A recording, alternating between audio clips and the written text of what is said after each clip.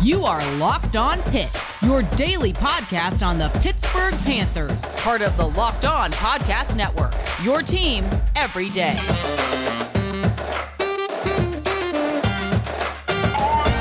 Folks, welcome back to another episode of the Locked On Pitt Podcast, your daily podcast covering the Pittsburgh Panthers.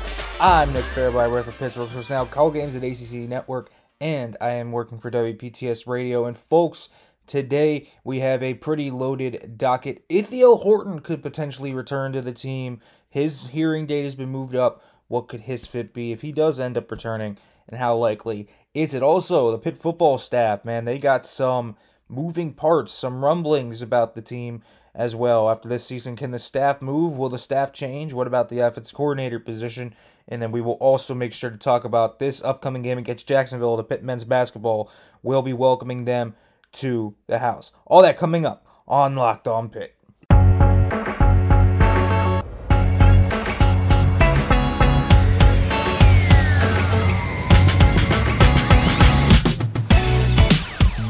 Alright folks, welcome back to another episode of the Locked On Pitt Podcast, your daily podcast covering the Pittsburgh Panthers. And folks, as always, thank you for making the Locked On Pitt Podcast your first listen every day. This episode of the Locked On Pitt Podcast is brought to you by Sonos. Sonos is the official sponsor of ESPN College Football. Go to Sonos.com to learn more. Now, folks, I wanted to lead off this show. We're going to keep the two basketball segments together in the back end of the show, my second and third segment. But I wanted to lead this show off, talking about Pitt football staff a little bit and kind of where things stand with everybody, because I've talked about Brennan Marion a lot on here, kind of what's going on with him, where's Brennan Marion stand right now, and I think that's an interesting discussion to be had. Where does Brennan Marion stand right now? Just with the staff, where's he gonna go? Overall, what does it look like is gonna happen for Brennan Marion? Because I think for me, the most obvious thing I notice when I look at the Brennan Marion resume is how much this guy has switched places. And you look at it and you say, okay, what's the cause of that? And he's just a hot shot, young, talented, potential coordinator at one time, wide receivers coach, good recruiter. He's got all this stuff, right? Like, literally, all of this stuff. And so I look at overall what you kind of get with a guy like Brennan Marion, and you say, well, he's probably going to be gone pretty soon because of just the natural nature of his track record right now. It's consistently up, and up. He's getting promotions every 1-2 years. So, yeah, Marion, by virtue of his clout within the industry and by reserve of his schematic ideas and his ingenuity and his energy and his recruiting prowess and his consistent results on the field with his players, is going to get that steady upward tick.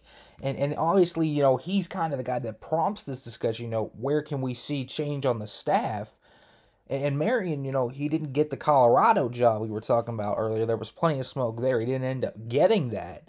But you hear plenty of smoke around it. And now you're hearing him maybe as the Texas wide receivers coach, going to join Steve Sarkisian's job, group over there in Austin. And certainly I would imagine that he wouldn't just leave to become the receivers coach. If he was going there, he might get a title like passing game coordinator.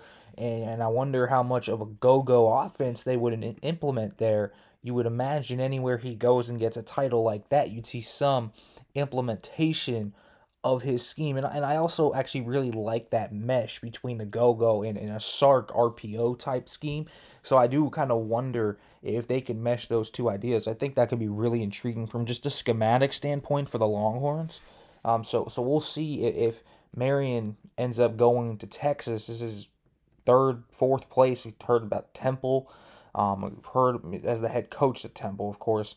There's been a lot of places that Marion's been discussed at, just to potentially leave and go and get a higher up job. And again, that's just the nature of having a young upstart coach. Look at his resume. Coaching a Biletnikoff Award winner, consistently improving offenses as the offensive coordinator down at William & Mary and Howard. This is a guy that really fixed the drop issues here. He's just a hotshot head coach, and he has a rocket attached to him with boosters on it. So he's going to go up, but it's not like he's been the only guy we've heard about this year, Charlie Partridge was also a guy that it feels like someone tries to snatch Charlie Partridge every offseason. I mean, we've heard this before. Miami was trying to get him, and obviously he denied those rumors, and I don't think, I'm not going to say the dude's wrong because I'm not well credentialed enough to do that. And so he was not, there was rumors that he was going to get, the job at Miami and that they were offering the load for him to become their D-line coach, but it seems he'll stay luckily. But I think globally, just looking at this staff, you're going to probably have to fill another position. And I do think that if Marion doesn't get that offensive coordinator job, I think he probably does end up going somewhere else just because, again, he's that upstart guy where he's going to have this legitimate clout in the industry where he has showcased consistent results on the football field. So it's naturally going to get him promotions because he's going to be sought after. That's why Texas is talking to him. That's why Colorado even inquired about him. I mean, the guy's a very young coach just to be, a Power 5 coordinator. I mean, you don't see guys that are 34 often be Power 5 coordinators. So that's something that would be different. And Brennan Marion certainly fits kind of the mold to fit into that. Now, when you look at the rest of the staff, they're going to need a quarterback's coach, and I'm not completely certain that the offense coordinator is going to be the quarterback's coach. They obviously need an offensive coordinator. You hope that they don't have to do anything else. Salem doesn't leave. I think the two guys you really hope don't leave, and outside of, Marion and Partridge, are Archie Collins and Corey Sanders, because those are two really young guys that are kind of getting groomed for potential defensive coordinator jobs. They're guys that have done really solid jobs on the recruiting trail. They're very young. They're energetic. They have fresh ideas that they bring. They're good coaches. Their units are pretty well coached. And when there's issues, they consistently improve. Look at how the defensive backs played at the beginning of the year. And then kind of watch how they steadily improved throughout the season. I credit that to Archie Collins and Corey Sanders. That's your two secondary coaches right there. So all the credit in the world to those two guys. You hope you don't lose them. But Pitt's going to have some turnover, I think, on the staff this offseason. So you have to understand that Narduzzi's taking his time with this offensive coordinator job because he's going to sell himself like he is, he's probably selling himself to Keaton Slovis right now. I would bet good money it's Narduzzi going on that recruiting trail because look at the track record of him landing quarterbacks without offensive coordinators. So he probably has an idea of what he wants offensive coordinator-wise. But again, there's guys like Marion who might leave. There's young guys on the defensive side of the ball that could leave. You have really solid assistants there. It's good that Pitt does have that, and they have this model of stability, but eventually you feel like you might have to replace these guys. You lost Rob Harley last year, replacing him with Ryan Manilak.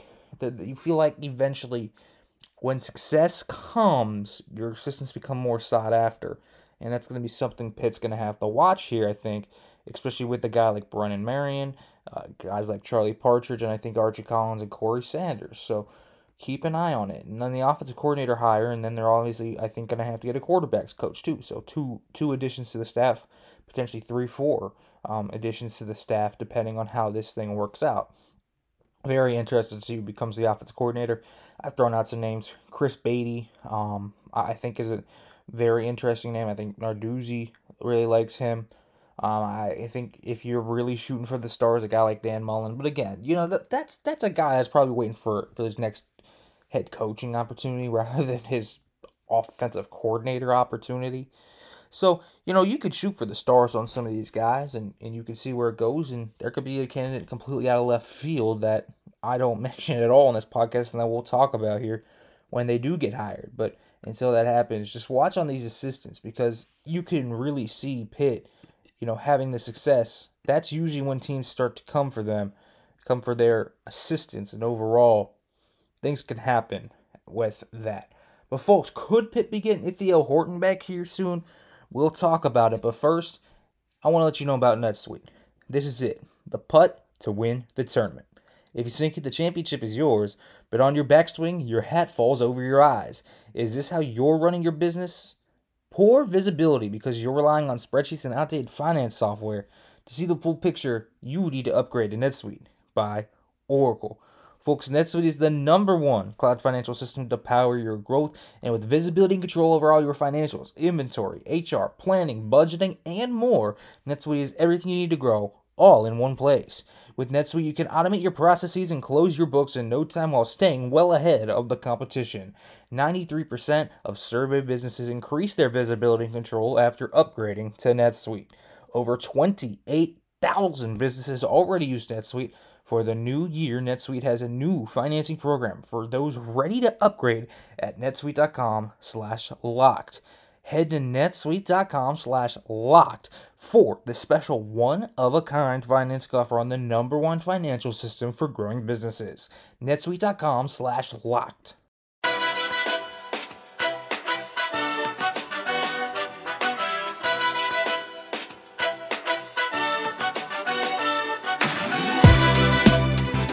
Alright folks, welcome back to the Locked On Pitt Podcast.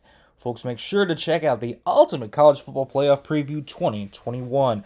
Local experts, betting advice, and draft analysis. The most comprehensive college football playoff preview begins this Friday. Me and Matt Sheehan of Locked On Spartans will have a Peach Bowl preview over there. Make sure to go check it out, folks.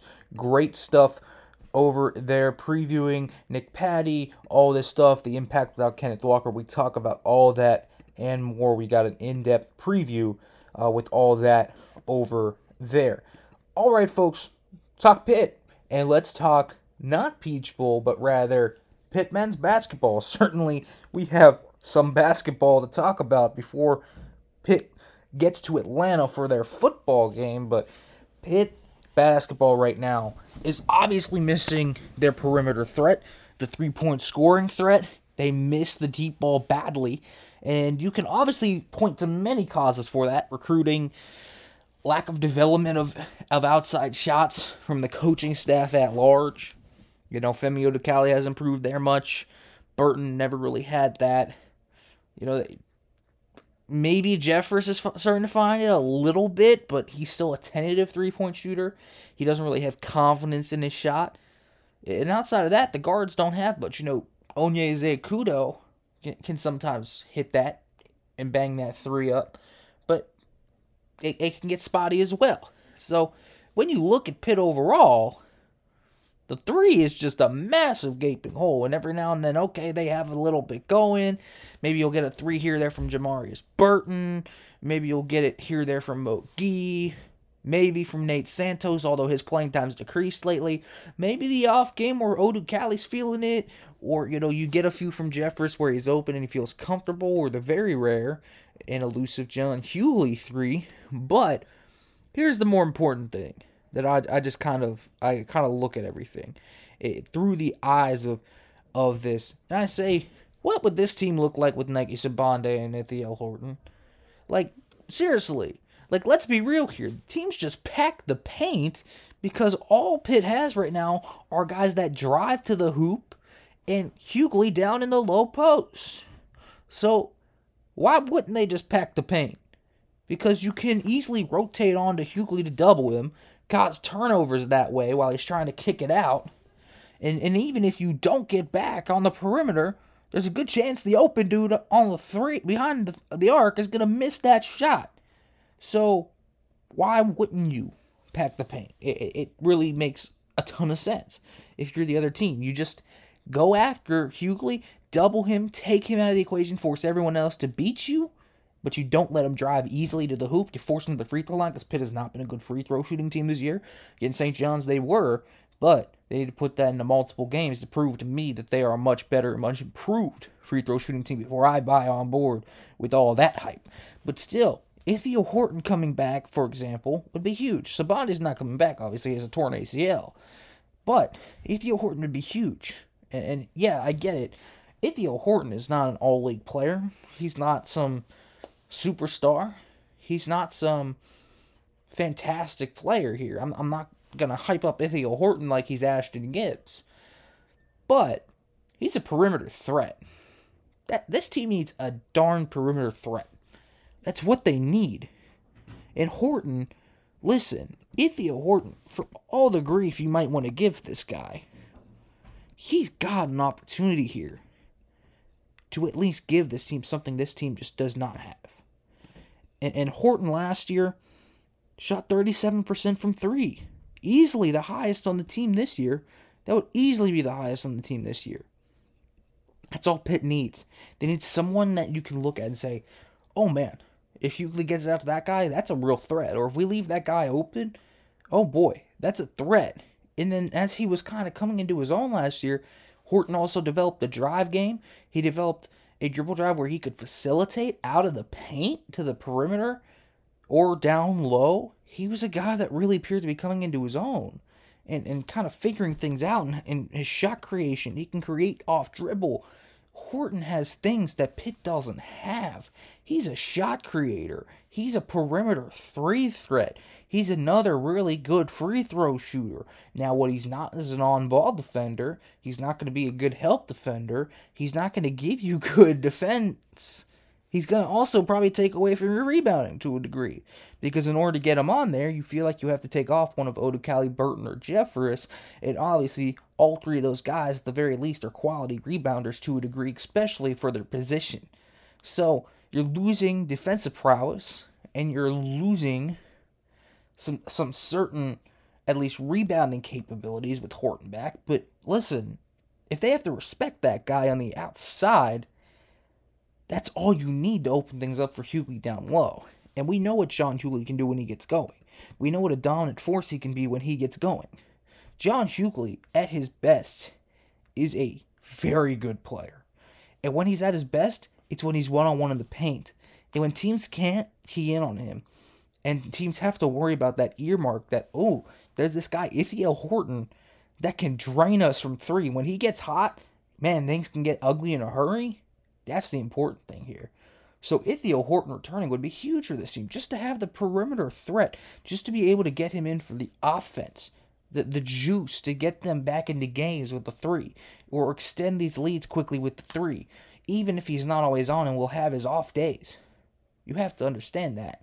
He's a streaky shooter, but the fact that he's a threat at all, and he's proven to be a threat at all, both in Delaware and at Pitt, that's what all you need. That's the most important thing.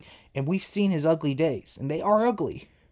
But understand, just having Ithiel Horton there, his presence alone, it makes people respect him. And because it makes them respect him, he's a guy that you really want because he can open things up for Hughley. He can open up things on the drives for guys like Burton, for guys like Odukali, for guys like Isaiah Kudo, for guys like Oladapo down low, Gee, all these guys, just the reverberations of it. It would be a big effect. Now, it's not like, it would move the needle a ton. The Pitt still wouldn't be a great team, but man, at least they'd have another mode to work through. And then that's kind of the importance. Now, will he come back? His hearing got moved up to the 30th of December. So, I think, he's closer to returning than he was. It used to be the 19th of January. So, early in January, mid-January return?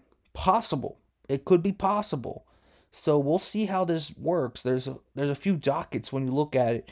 There's also a traffic charge docket, so it looks like these things might get reduced. But it's closer to seeing Ithiel Horton potentially return, but we'll see if he gets reinstated, and when he does, when it is, and obviously once he gets back on the court, if he does for Pitt, how effective he is. So lots of variables going into this for Pitt as they kind of round into the corner. But folks, they face Jacksonville tomorrow. We'll talk about that. First, as you know, Pitt fans, bowl season is here. We are in the thick of things. And the Peach Bowl, it's coming up. And listen, I know you want some entries. I know you want some of that on the Peach Bowl. And I've been telling you about Prize Picks. And if you still haven't signed up, what are you waiting for? In addition to the college football action, Prize Picks will also make college basketball more exciting throughout this tough season for Pitt fans, and it's a leader in college sports daily fantasy, and Prize Picks offers more college football, and basketball props than anyone in the world. They offer all the star players of the Power 5, Power 6 in basketball, as well as the mid-major players you may have never even heard of in football. Interceptions, yards, touchdowns, whatever you want. You can bet on that Nick Patty prop if you want. And they also, in basketball, they can offer points, rebounds, assists, threes made, and more. Folks, all you have to do is use our promo code to receive a 100% instant deposit match up to $100. Our promo code locked on. Again, you will receive a 100% instant deposit match up to $100 if you just use our promo code locked on. All you have to do is pick 2 to 5 players and over/under on their projections, and you can win up to 10 times on any entry. Just you versus the projected numbers, and they also allow mixed sport entries if you so choose. So feel free to put that down as well. So don't hesitate. Check out PrizePicks.com. Use the promo code LOCKEDON or go to your app store and download the app today. PrizePicks is daily fantasy made easy.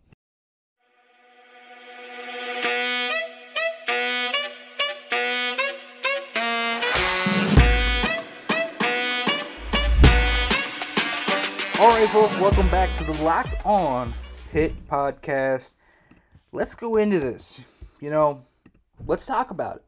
Jacksonville coming to the Pete at 2 p.m. tomorrow. This is a game Pitt really wants to win. I'm certain they want to get this one done. Jacksonville 7-3 thus far on the year. Their losses are to Minnesota, so we do have a common opponent between these two. Losing to Minnesota 55-44. They lost to Georgia. They lost to UCF. So, UNC Wilmington, they also faced, beating them 77-48. So, there are a few common opponents between these two. And listen, an Atlantic Sun team, Jacksonville I don't think is a particularly great team. I'll say that. Because, listen, while they're 7-3, it's not a strong 7-3. This is a team that, while they have some talented players, it's not like they're overwhelming. And you look at the A10 overall, and they're a good rebounding team. Now, that's the thing. They're a very good rebounding team. They average 54 rebounds a game. That's really, really good. Really good. Also, scoring defense. Third best in the nation right now. So, let's understand that overall. This is a good defensive team for Jacksonville. Jacksonville, one of the best defensive teams Pitt will face. But also, they have a really weak schedule in terms of net rating. Overall, they rank about 274 overall in terms of just their schedule. When you combine it overall, it's a very weak schedule for Jacksonville. Not a strong one. So overall, this team, it's a team that can be fine. They're very good at the three-point defense, only allowing opponents to shoot 28% from beyond the arc. They also get about 10 steals a game, which is a lot. It's 16th in the nation. So it's a good defensive team. It's a good defensive team. But, man, the offense is terrible. Just 67 points a game. And again, when they have faced these Power 6 opponents, it's been rough for them. It's been pretty rough for them. Scoring less than 50 against Minnesota. Scoring barely 50 against Georgia. UCF gave them a pretty good run as well. And Pitt's a good defensive team. Pitt's rounded into a nice, gritty defensive team that can fight you. And they'll fight you on the boards. They'll fight you in the paint. They'll fight you on the perimeter. They've kind of rolled into a really, really, really solid defensive team. And again, that's the strength of the Pitt unit. And while Pitt's not going to be a great scoring team, I think, the turnovers are obviously going to be the big thing here in their transition defense. How does Pitt kind of fit in here?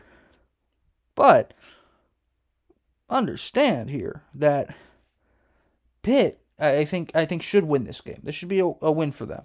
Again, there's an easy formula for them to lose this game. It's not hard to see them doing that. I mean, the easy way to lose the game is pretty simple. They turn the ball over too much, get too many points off of turnovers, and overall they don't score much. And Jacksonville kind of just runs the transition game, the fast break point of this game, and goes off. And that's kind of it overall. I mean, this team doesn't make a ton of three-pointers a game. Make about 6 per game. That's not a lot. They don't shoot well from beyond the arc. This is not a team that's particularly impressive. Now, Mike Marsh is a good player for them. But again, this is not a particularly impressive team. Jordan Davis has a few nice games as well. But Jacksonville's a game they should win. There's a formula for them to win here. And if this is a truly improved team, this should be a game that Pitt wins. I don't want to say comfortably, but semi-comfortably. So they should win this one, by 5 or more. They should feel comfortable down the stretch. They shouldn't have to fight and claw like they did against all these other teams. So you're looking for a decent win here. I'm not talking that they have to win by 15. They have to win, crazily here, but they should be at least feeling a little bit comfortable coming down the stretch. That's the type of win you're looking for here. Again, they're favored in this game at the Pete, so you feel like they should be able to win this one. Again, Pitt's a strong defensive team. This is not a good offensive team for Jacksonville. They're a good defensive team, but if Pitt can at least get out of their own way or stay in that gritty kind of lane that they've played through over the past 5 or 6 games or so, they should be able to win this one. Just play smart basketball, which again, it's easier said than done for this team because they don't always do that. But this is one where you look like for Pitt, this should be a win. And hopefully it's a high mark as they really get into this gauntlet of the ACC schedule coming up. It could be a rough few months for Pitt, and you would expect it to be. But understand that Pitt should be kind of running through this one and should be able to win this one over Jacksonville. And hopefully they have a good note to go off of before they head into ACC play and as they go into the Christmas holiday. So that's exactly what you hope from Pitt coming up. All right, folks, as always, thanks for listening. Tomorrow we will certainly have a lot to talk about as well. We'll talk about the Pitt men's game, obviously, as well. We'll also talk about Nick Patty and stuff, or maybe something happens over the day and we have to talk about that. We'll see, folks. But we'll definitely talk about Pitt men's basketball against Jacksonville. As always, thanks for listening, folks. Leave 5-star review, do all that good stuff. And as always, hail to Pitt.